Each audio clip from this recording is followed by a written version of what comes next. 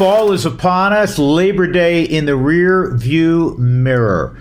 And you know what company's going to help out your property this year better than any other? Stihl, S-T-I-H-L, StihlDealers.com, more than 10,000 in the country, so there's one right around the corner from you, and StihlUSA.com. And they have so many products, some that I'm going to highlight today because they're on sale.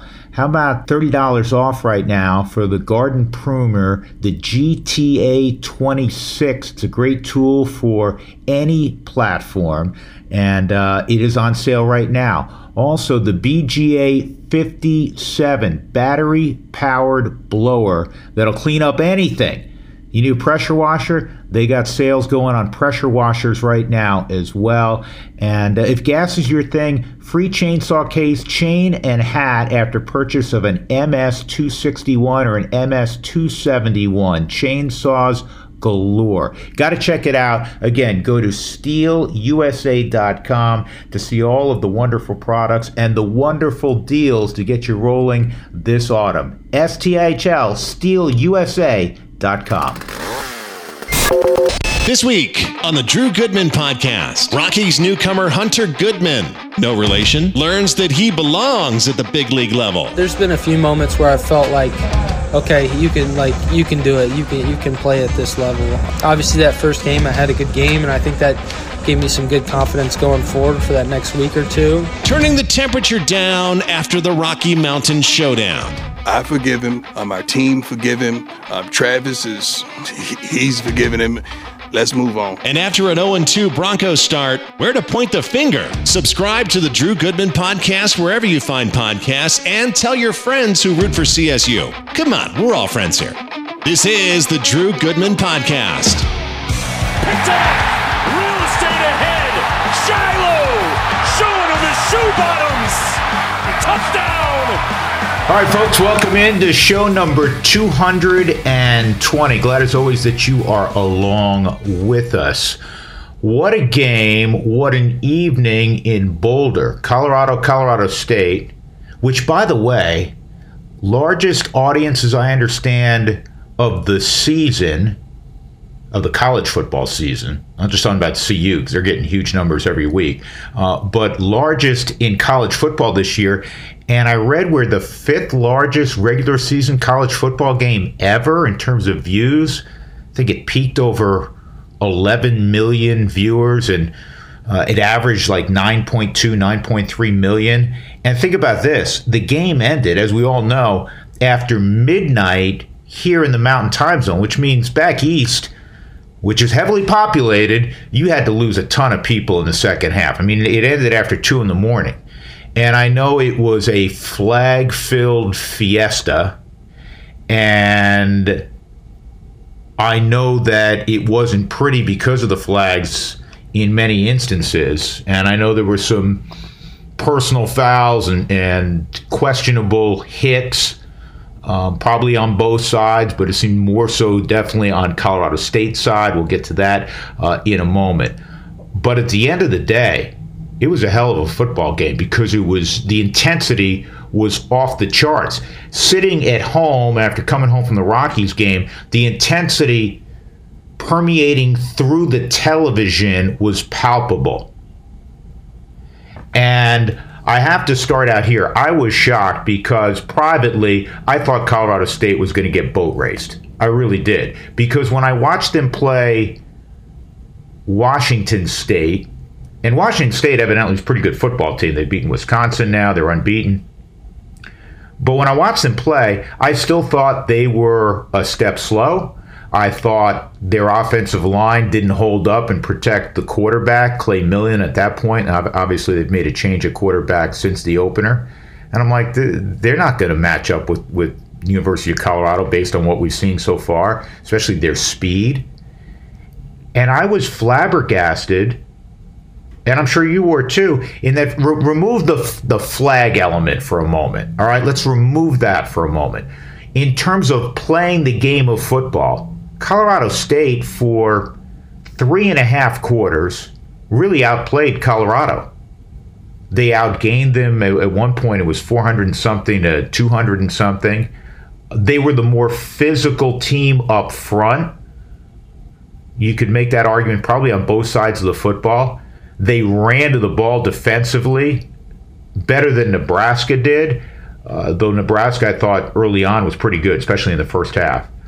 Certainly better than TCU did, who ended up giving up 45 points. I was shocked. It's the best I've seen Colorado State play football in years.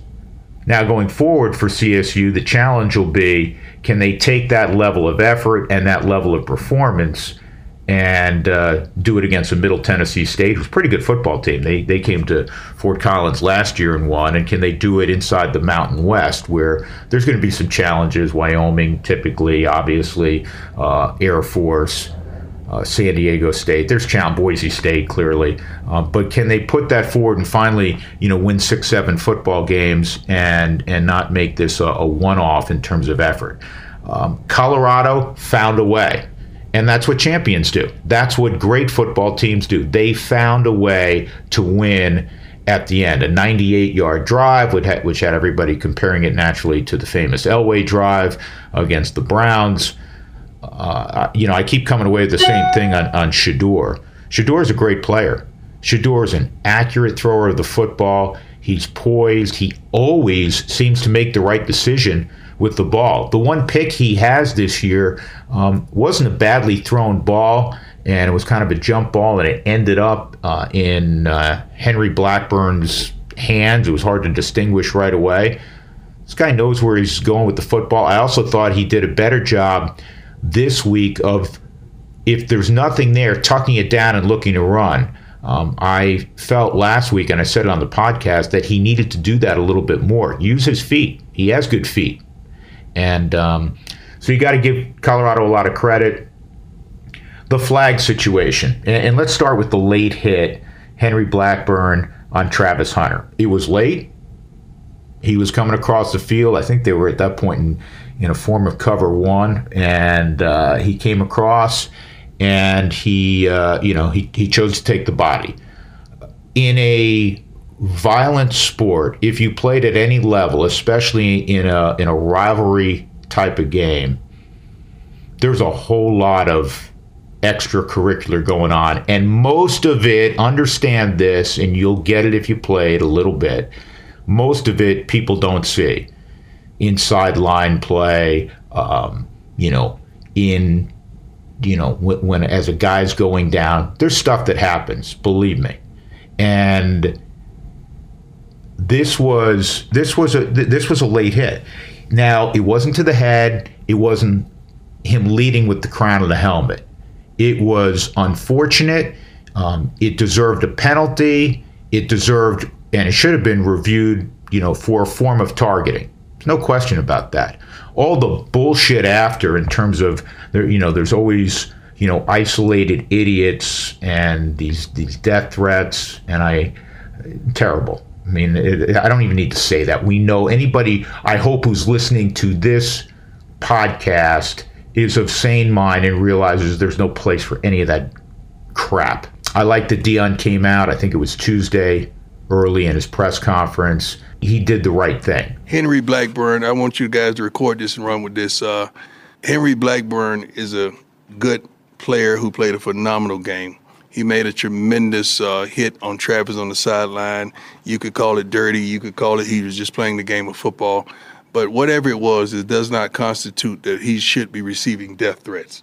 This is still a young man trying to make it in life, a guy that's trying to live his dream and hopefully graduate with honors or degree, committed to excellence, and go to the NFL. He does not deserve a death threat over a game. At the end of the day, this is a game. Someone must win, someone must lose. Everybody continues their life the next day. Very unfortunate. I'm saddened if there's any of our fans that's on the other side of those threats. I would hope and pray not, but that kid was just playing the best of his ability, and he made a mistake. So I forgive him. CU, our team forgive him. Travis he's forgiven him. let's move on. But that kid does not deserve that. You know, it's interesting watching and looking at all of what has been said and written, from social media to programming to supporters of Colorado, supporters of Colorado State. You know, you can pretty much divide it down the middle, and wherever the allegiance lies, you're going to get thoughts on that hit in particular that is, you know, tainted, not necessarily objective. Henry Blackburn, like Coach Dion said, is a good football player. And Dion's played a ton of football. And he knows that there are things that happen that people probably in retrospect wouldn't do. He gets it. But he also gets the nature of the game of football and how emotionally charged this particular game was. From Jay Norvell's standpoint, going back to the lead up to this game, I know he came out after the controversy and said he was trying to, you know, fire up his team and he was talking to his team. I think there's some truth in that. And I also think most of it lied in he was tired of being asked about and hearing about everything that's going on south of Fort Collins in Boulder.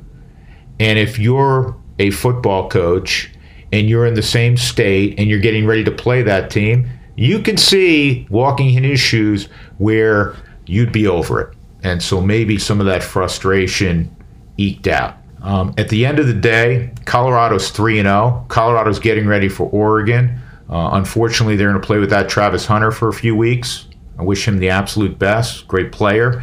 And Colorado, I think, is deep enough in the secondary and deep enough at the wide receiver spot that though you don't want to play without him, even if an injury happened in the course of the game that was not controversial, we know that's going to take place. But I think they have the depth on both sides where they can overcome that. Not that they don't want to play with Travis Hunter, or not that they're going to be compromised, not be compromised. They certainly are. But I think they can. I think they're going to give Oregon all they want.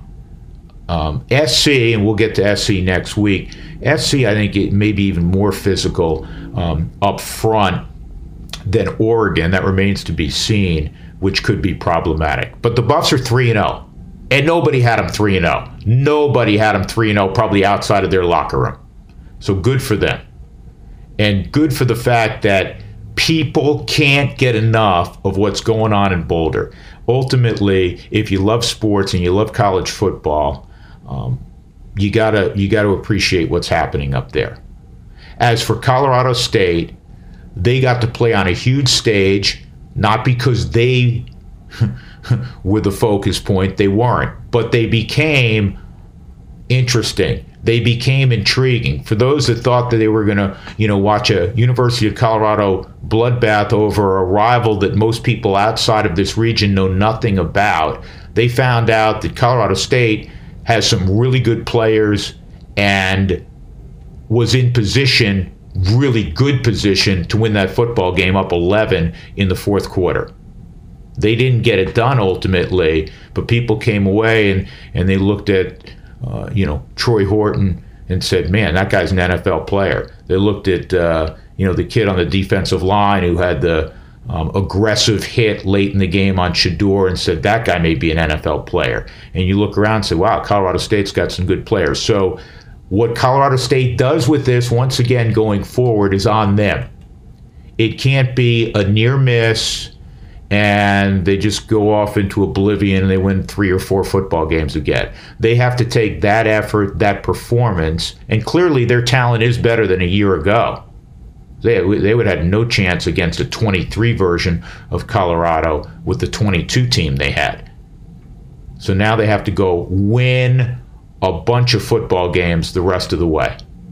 And then that will help them in the portal. It'll help them with 17 and 18-year-old kids who are looking for a high-quality program. They needed that, and I've said this many times, they needed that a half a dozen years ago. There was a great piece, I think Sean Keeler did it, in the Denver Post, where talking about how, kind of what I was saying, that Colorado State missed the boat when they put together the great facilities and Canvas Stadium and Power 5 facilities, and they wanted that invitation badly. But the one thing they didn't take care of was business on the field. Even though they had good players, Mike Bobo didn't win enough. We know what happened after Mike Bobo. That was a disaster. And the teams that have moved up from Group of 5 into a Power 5 conference are schools that were holding their own when they had the opportunity on the field to play Power 5 schools. Colorado State didn't do that. They had about one win against a Power 5 school over the last half dozen years, and I think that was against Arkansas at home. Other than that, they weren't winning games. So all of the appealing aspects at Colorado State, the great stadium, the proximity to a major market in Denver, good school, all of those things got lost because the number one thing that these other conferences run by television are looking at is, do you win at a high level? If Boise State wasn't in Boise, Idaho, and they were in Fort Collins, it was slam dunk, they would have been grabbed up by another Power 5 conference. So Colorado State, they have nobody to blame but themselves for not winning enough games. Now, it's a new launching pad. It's year 2 of Jay Norvell. And I'll stand by something I put out on social media. Jay Norvell is a good guy. Jay Norvell is inside the fraternity of coaches well respected. And I don't believe, I'm not privy, I don't think he went out and did a Sean Payton from years ago and there was a bounty out on every Colorado player's head. Do I think he got him riled up? Absolutely. But you know what? You have the wrong guys in the locker room if on both sides you weren't riled up to play that football game on Saturday. And a lot of these kids from different parts of the country for both schools, they learned that, we focus so much on Michigan and Ohio State and Florida and Georgia and USC and UCLA and the known national rivalries. Guess what? Colorado State in our region, pretty damn good rivalry. Can't get a more intense football game than what you witnessed on Saturday night. So again, best of luck with the Buffs this week going to Eugene. And they learned a lot about themselves, not just because they were able to come back, but the intensity that it's going to take to win against not only rivals, but against other top 20 type of programs. And that's coming up the next couple of weeks. Be remiss if I didn't talk about the Broncos for a moment. Let me make one quick statement. For all those who want to trash Russell Wilson, he has been better this year. And you were hoping he would be better. And I think people who are logical about this were hoping that Russell would be good enough with a good defense to win more football games than they lost. I think people who looked at it logically wrote that and stated that, as opposed to Russell Wilson revisiting when he was an MVP caliber quarterback. That maybe that wasn't necessary, but just don't beat the team that you play for. And really, he has not done that. Played a great first half. One thing I want to point out in bold letters, I'm taking away that last touchdown because that's a fluke. It's a 50-yard Hail Mary. It gets tipped around, and it turned into a miraculous play. But I want to remove it for a moment for the sake of this argument. That made it 33 for the Broncos, and obviously they needed a 2-point conversion. There was interference. It wasn't called, and the Broncos lose 35-33. But prior to the Hail Mary, they had 27 points. If you have 27 points in the National Football League, you ought to win. You ought to win 90% of your football games. If you have 27 points and you have this celebrated defense that the Broncos have had, you definitely ought to win. I know when a team that you love loses, you want to find a scapegoat. You're angry. You're pissed off. And the most natural subject when that happens is the quarterback. He was great in the first half, wasn't as good in the second half. That's why we lost. Broncos defense gave up 35 points. You scored 27 before the Hail Mary. You got to win that game. And now you've lost to two decidedly mediocre teams at home. And then the conversation in the immediate aftermath of the game in the ensuing days was about getting plays in quicker. Isn't that something that you discover during preseason, during camp? And this is not in adverse conditions. This is in your own backyard. So you're not dealing with crowd noise where you see the quarterback, covering his ears so he can try to hear the play coming in. And if the play has exceptionally long verbiage, it should be on your wristband. And when you have a veteran coaching staff and a veteran play caller and a veteran head coach like Sean Payton, shouldn't come down to a couple weeks in saying, hey, we got to figure out a way to get the plays in faster. That's the same shit that he hung on Nathaniel Hackett in ripping Nathaniel Hackett, a guy he didn't know, and was doing that after watching all of the tapes from last year. And now you're in the same boat. It's a bad look. It's a bad look. And now you are going to Miami to play the Dolphins. I hope there's some miraculous turnaround in there, but this is not pretty.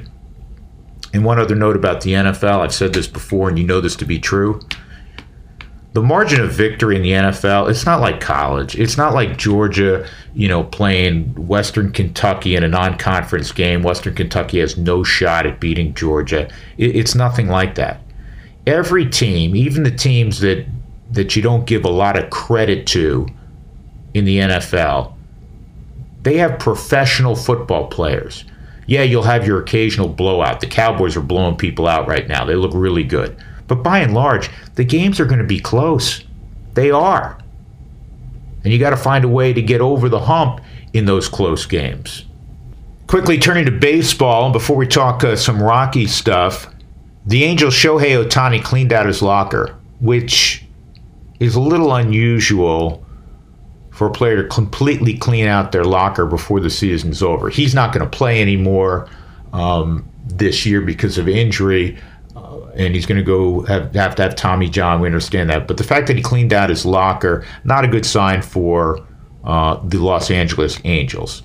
Now, before everyone criticizes the Angels and throws them under the bus because they've never been able to make the postseason in years with Mike Trout, and since he joined forces with the ridiculous Shohei Ohtani, you have to give the Angels credit, though, because they did go for it. And if you're an Angel fan, they did exactly what you wanted. They made a bunch of moves at the deadline. They did everything possible to put the best team around Ohtani. Trout's been hurt. He's been hurt a lot the last few years, to be honest. They went for it. And had they actually worked it so they were in position to make the postseason here down the stretch and did so, maybe they'd be in a better position to keep Shohei. Now it looks like he's going to move on. My guess is, it's just a guess, it's an educated one, is that he's going to move up the road to Los Angeles and be with the Dodgers. Dodgers have the money to do it. He doesn't have to move. What he wants to do is win. The Dodgers win every year. Every year. And this year, where they've been decimated with injuries in their pitching staff, they still have won. They won the division in a walk over the disappointing San Diego Padres and over the upstart Arizona Diamondbacks and the somewhat surprising San Francisco Giants. So Shohei will move on, and the Angels then will have to figure out, how to truly rebuild. And do they keep Mike Trout going forward? It's a big contract to move, especially for a guy, unfortunately, as great as he is. He's now 30 plus, and he has missed a lot of games the last few years. That's just the facts. Rockies put together their first 5-game winning streak of the year. Did a lot of damage to the Cubs' hopes of the postseason. Did a lot of damage to the Giants' hopes of the postseason. I'm going to keep this simple in that we know by record the Rockies are not a good team. They have an ERA close to 6.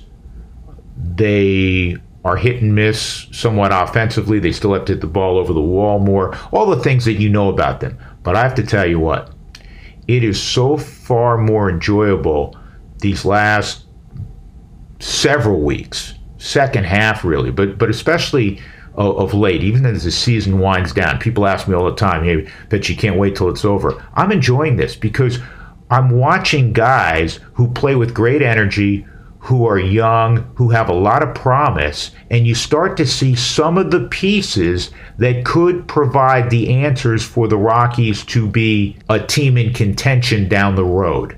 Now, where that is down the road, is it 2 years from now, 3 years? Hopefully it's shorter, naturally, but I'm having fun watching the Joneses, the Doyles, the Tovars, because guess what? Even though we've talked a lot about them this year, they're continually getting better, and they're playing with profound energy each night, and that's why they're able to put a 5-game winning streak together. That's why, even though as we tape this, the last 2 ball games, they were down 9-0 on Sunday at home and almost won, fell 11-10 to the Giants, as the Giants salvaged 1 out of 4. And then last night in San Diego, they were down 11-3 and came storming back and had the go-ahead run on base in the 9th, and it was 11-9, and Josh Hader had to be summoned in a game that there was no way Bob Melvin thought he was going to have to use his closer. And that's because they just keep playing, and it's been awesome to see. The kids, plus Charlie Blackmon, who's 37, but he's dipped his toes in the fountain of youth. He's been terrific. He has been terrific of late. One of the other guys that I purposely did not mention, who's playing with a lot of energy and is providing a bunch of offense. He's got a habit of driving in runs, just like he did in the minor leagues and just like he did collegiately. He's the subject this week of our interview. Hunter Goodman out of the University of Memphis. I wish I could literally claim him as a relation. For those that are wondering, he is not. Though, may have to inquire about where some of his relatives were from in the past. Anyhow, this week's interview, the Rockies' young right fielder, first baseman, guy who can play a lot of places, came up as a catcher, Hunter Goodman. So how much fun are you having? It's hard to explain. I mean, it's an awesome opportunity to be obviously playing in the big leagues, and it's been a blast so far. It's hard to put to words because you dream of it your whole life, and you finally get there, and you just got to try and enjoy it the best you can. Whatever the dream was, and whatever you knew from teammates that had been in the big leagues or gotten called up and then explained to you what the experience was, is it different or is it still so new you're like, wow?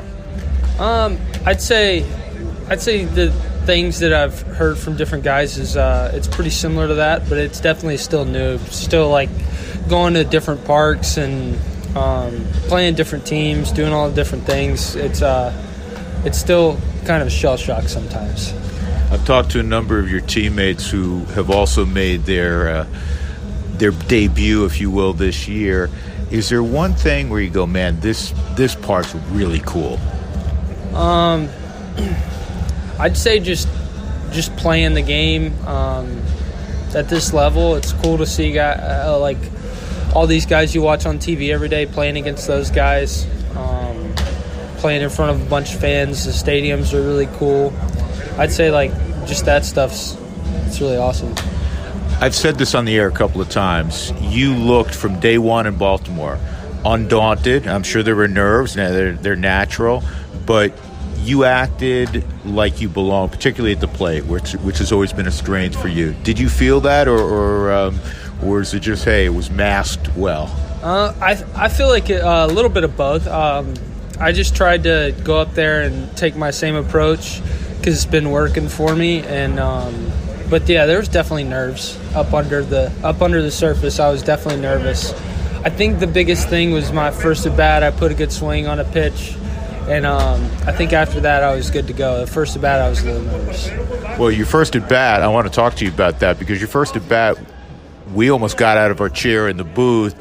At what point did you think, I got it, that's a homer in my first big league at bat, and at what point did you say, oh, man? Well, when I hit it, I knew I hit it pretty well. I didn't think I got all of it, but I thought it had a chance. So I was running to first. I was watching it like, wow, this is like I was like, this would be crazy if it went out. and he ended up catching it. But I didn't get. I felt okay about it. I felt like I put a good swing, and I was like, "That's a good first at bat." I feel like it was good leading into the rest of the game to have a good at bat. That first at bat. Yeah, and then you were a couple weeks into your big league career. You still were without a home run, though you were piling up hits and RBIs and doing what you've done throughout your career, going back to college, I'm sure going back to high school. You've always produced runs. Where you think when the ball went out in left center at home, I saw your reaction between first and second. You kind of like pounded your hands together. It was almost as if you were saying, finally, I got that off the checklist. And this ball driven deep left center field. It is gone. First career home run for Hunter Goodman. What was going through your mind? Well, honestly, when I hit it, I didn't think I hit it high enough. I thought it was like going to be one of those line drives in the gap for a double or triple or whatever. But when I saw it go out, it was like I was just really excited to hit the first one. Good for Goodman.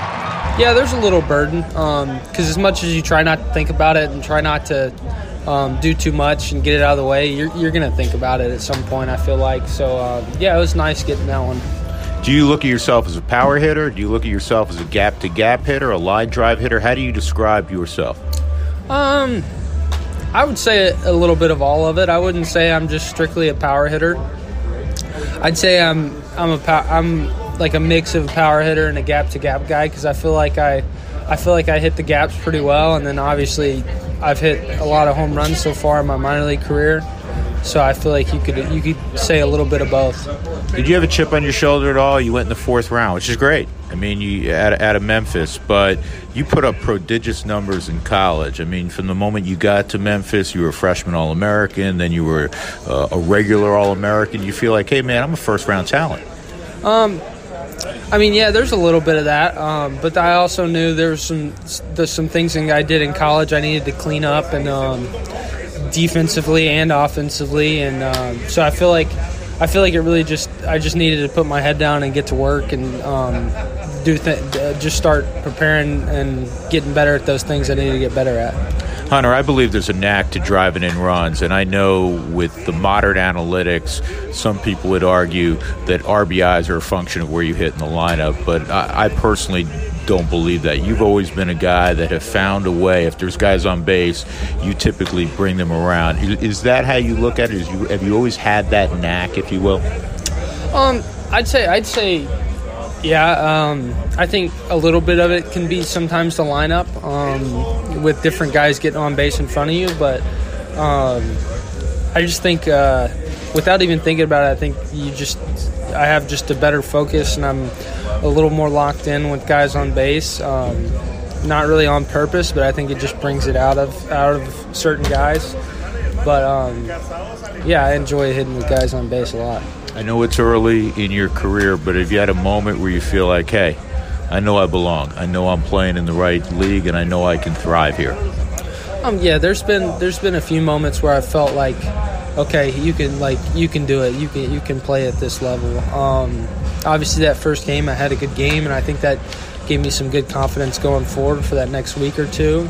And then there's been some humbling moments too, but I think I've taken it all well, and I'm trying to just have confidence out there and keep playing. We talk about the difference between, AAA in the big leagues, AA in the big leagues all the time, and what we do on television. Now that you've been up here for a little bit, what is the biggest difference day to day, at bat to at bat? I'd just say the stuff, the pitchers are better, and then they execute a lot better. Whereas in AA and AAA, you might get 2 mistakes in at bat. You might go a whole day up here and not get a mistake. You got to hit a really good pitcher's pitch. So, I think that's just the biggest thing is when they do make those few mistakes, you got to really be on top of your game and be ready to hit when they make that mistake, because you probably won't get another one. So I think that's the biggest difference I've seen so far is just the stuff and the ability to make quality pitches and not miss very much. What have you noticed watching a guy like Charlie Blackmon? He's just a pure hitter. It's honestly crazy to watch some of the swings he so he gets the job done. I mean, he'll take swings, and you look and you're like, how did he just hit that into left field for a base hit? Like, nasty pitch, and then a little swing just pokes it. Yeah, I mean, it's been unreal to watch how he works, and he's very diligent in his work and how he takes care of his body. So, yeah, it's been very, very fun to watch that. Who's given you the best piece of advice since you've arrived? I don't know. I mean, I feel like I've gotten pretty good advice from everybody. But just people coming up and saying that, like, hey, like, just go do your thing. Like, you belong, trust what you do. And I've heard that from a bunch of people, and I think that's helped a lot, just instilling confidence in me. So I think that's probably it. When someone like myself asks, okay, what's your primary position? Or if somebody were to come up on the street and say, hey, you're a big leaguer, man, what position do you play? How do you answer that? Man, if you'd asked me after like my first week, I would have said I'd play first base. If you asked me after these past week and a half, I'd say right field. I don't know. I guess just a ball player. I don't know. I'm trying to be as proficient as I can at first and in right, and then also trying to work on being able to catch if I'm needed back there at some point. So I don't know. I guess just ball player. I don't know. Yeah. Where are you most comfortable defensively? I'd say if I'm doing it consistently behind the plate, just because I've done that most of my life. So, but right now I'd say first base. I've played it more. I've got more innings under my belt the last 2 years, and then I'd say outfield's probably the last one. But I feel like every game I get a little more comfortable out there. Yeah. What point growing up did you look at yourself and say, hey, I can play, major college baseball or Division I baseball at some level? And how did you arrive at Memphis, which is, more or less hometown school? I'd say probably like middle school. I was playing and pretty good, and playing travel ball with different guys and noticing like guys who can play and guys who are okay. I mean, nothing wrong with that, but I'd say around middle school, and then going to Memphis was more or less I wanted the opportunity to come in and play right away as a freshman, and I felt like that school was one of the best opportunities to go in and play, because I've had buddies go to bigger schools and maybe not get to play till their junior year, and I feel like I really wanted to go and play right away and keep playing, because nobody likes to sit at the bench, obviously. And I feel like to get to the next level, if you're good enough, they'll find you. So it doesn't matter where you go to school. Yeah, it's a wise move, because so many people get caught up, especially you living in more or less SEC country and somewhat on the fringes of Big Ten country. Did you at all think, man, I got to go to the University of Tennessee, or I got to go to Arkansas? No, I never really thought about it that way. My dad really helped me too, just constantly letting me know, like, hey man, like, there's been a lot of good big leaguers and a lot of guys drafted high out of like small schools, because like if you play well, and they're gonna take guys if they play well. It doesn't matter where you're from. If you can play, you can play. So him kind of instilling that in me, and then just the ability to go in and start as a freshman, I think has helped me in so many different ways. So yeah, good for you. Now, growing up in Memphis, who was your team, and who were your guys that you that you really liked to watch, emulated yourself after, or just were big fans of? My team was the Cardinals. They were like the closest one, like 5-6 hours away. And then growing up, I loved Pujols and Yachty and those guys. And then as I got a little older and my swing was changing, I watched a lot of Donaldson and Justin Turner, because they had similar loads and stuff like that. So those are some of the guys I grew up watching a lot. We've talked about that. Did you gravitate toward those guys and kind of emulate their swing, or did you notice, hey, you know what, my lift and an aggressive step, if you will, looks a lot like those guys? Which came first? I'd say my swing was already pretty similar, and I had a similar load and stuff like that. And I think I just gravitated towards them because, like, I feel like for me personally, I'm never trying to, like, swing exactly like somebody because I think, like, you got to do what works for you. But you can always learn little things from different people that you see, like, in my leg kick might be a little more like Donaldson, but my hands might move a little more like Turner. Like, you can find stuff like that to where you can mix and match and find what works best for you. So, real quick, last weekend there were the Blake Street Bombers back. Did you have to do some quick homework on who those guys were and what they accomplished? A little bit, because that you weren't born yet. Yeah, that was before I was born. So, but yeah, I mean, obviously, being with the Rockies, you hear about those guys and all the amazing years they had together, and it's really cool to have had guys like that, and all of them on the same team, all of them ranked, obviously. So that had to be an awesome time. Absolutely. All right, last thing. Every time you do something well, I claim, even though we're not relatives, I get that a lot. But you are my nephew when you hit a double in the gap with 2 ribs. Yeah, that's awesome. I mean, I'll take it. I mean, I do well all the time. Hopefully. Yeah, good deal. Hey, Hunter, keep it going, man, and keep enjoying what you're doing, and most importantly, continued success and stay healthy. I appreciate it. Thank you. Big thanks to Hunter Goodman. He's going to hit. He can drive in runs, as I've said many times since he's come up. He's done it at every level. And he acts and feels like he belongs, like he knows he's in the right league. And, there's going to be some growing pains. There's going to be some punch outs. You're facing the best pitchers in the world. He struggled after this podcast, as did everyone, against Blake Snell.